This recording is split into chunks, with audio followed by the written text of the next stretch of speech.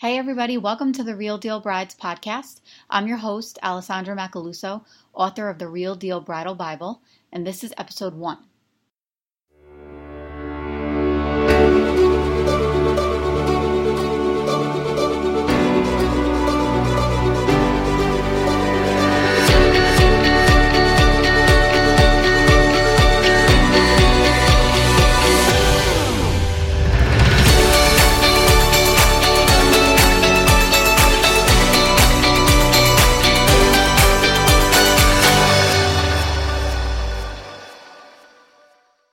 Thanks again for joining in. This is episode 1.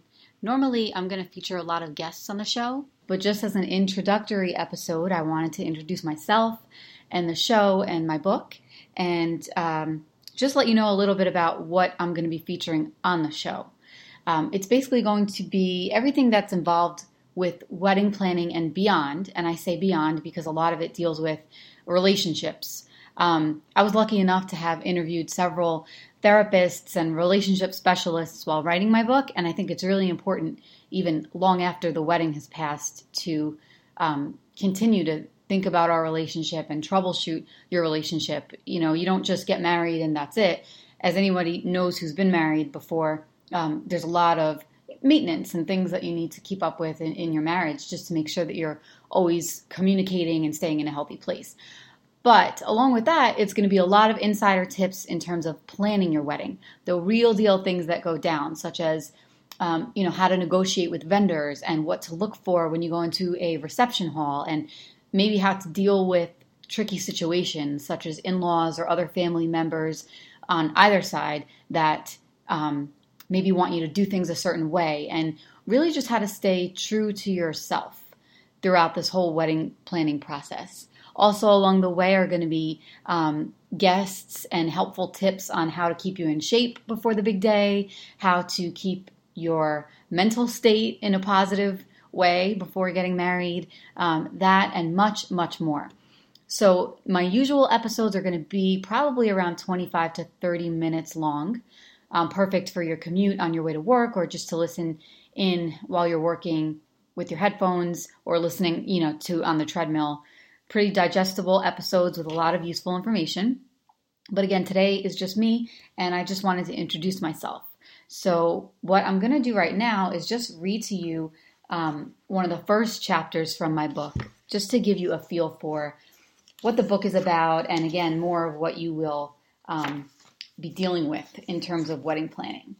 So here we go. This is chapter 1, and it's called The Calm Before the Storm. The day my now husband Greg proposed to me is crystal clear in my mind.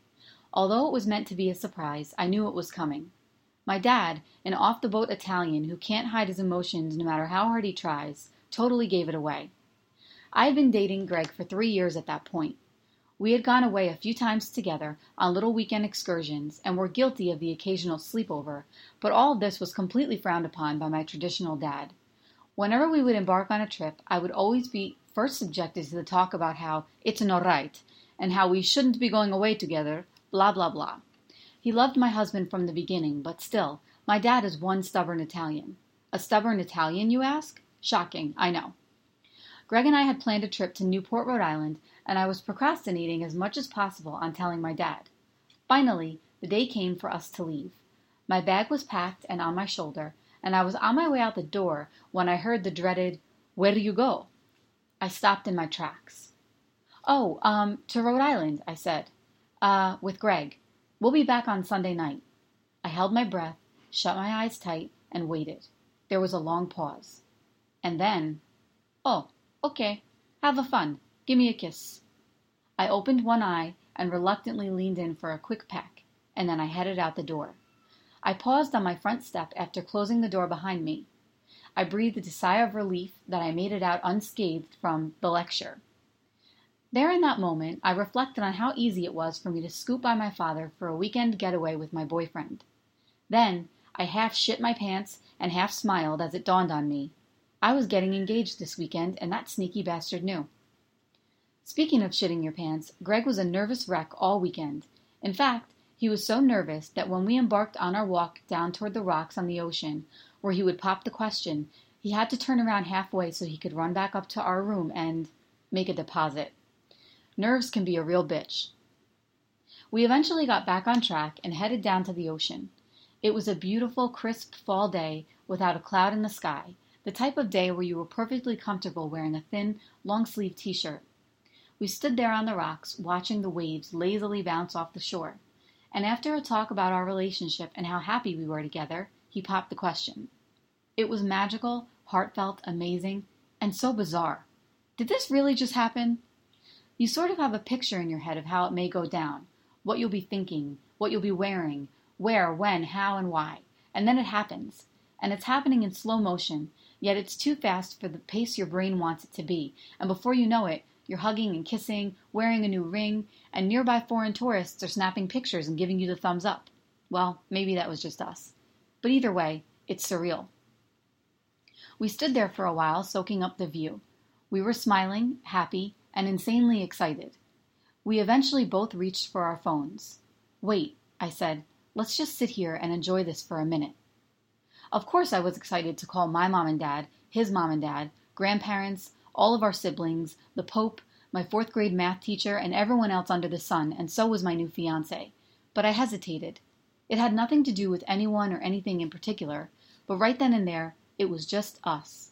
For that brief moment in time, we were engaged. No one knew yet, and it was quiet, serene, intimate. And I wanted to enjoy that for a minute. I don't think I fully understood at the time why I felt this way, but something inside of me knew that once we said it out loud and let the news out, there would be strings attached. Plans would need to be made. Money would be involved. People would start asking questions. We eventually did call our families and share the news, and it was amazing. But as the news spread further, the questions started flooding in, and the pressure was on. When would we get married? Where would we get married? What type of wedding would we have? Would we register for 300 or 20,000 thread count sheets? Would our Viennese hour be on the dance floor or in a separate room? Would I get laser hair removal? A bra to hide my back fat? Would there be enough seating in the cocktail hour? Would we want kids right away? Pandora would open up her tiny box, and that stubborn little bitch wouldn't close it up ever again. It seemed like an overwhelming amount of decisions. All of this just to say I do? All of this just so I can get on with spending the rest of my life with my best friend? I was ready for the marriage, but I wasn't ready for the wedding. I understand that not everyone feels this way. Some women exit the womb sporting a garter. They spend their entire lives dreaming of their wedding day, and I think that is absolutely fine. Some women do not find planning stressful in the least. Whatever drug those women are on, please tell me where I can get some. Because I can assure you, even for these women, wedding fever will have them begging for a Xanax and ordering straitjackets for certain family members faster than they can say I do. It will also bring on a plethora of curveballs, chaos, and coulda, shoulda, wouldas of things they would have done differently in hindsight if only they had been prepared. My goal here is to make sure that you, dear reader, are prepared. Planning a wedding can be a great part about getting married, but it certainly shouldn't be the best part. Of course, it is a wonderful time of your life, and certain aspects of planning can be fun, but brides, take the time out to truly enjoy being engaged.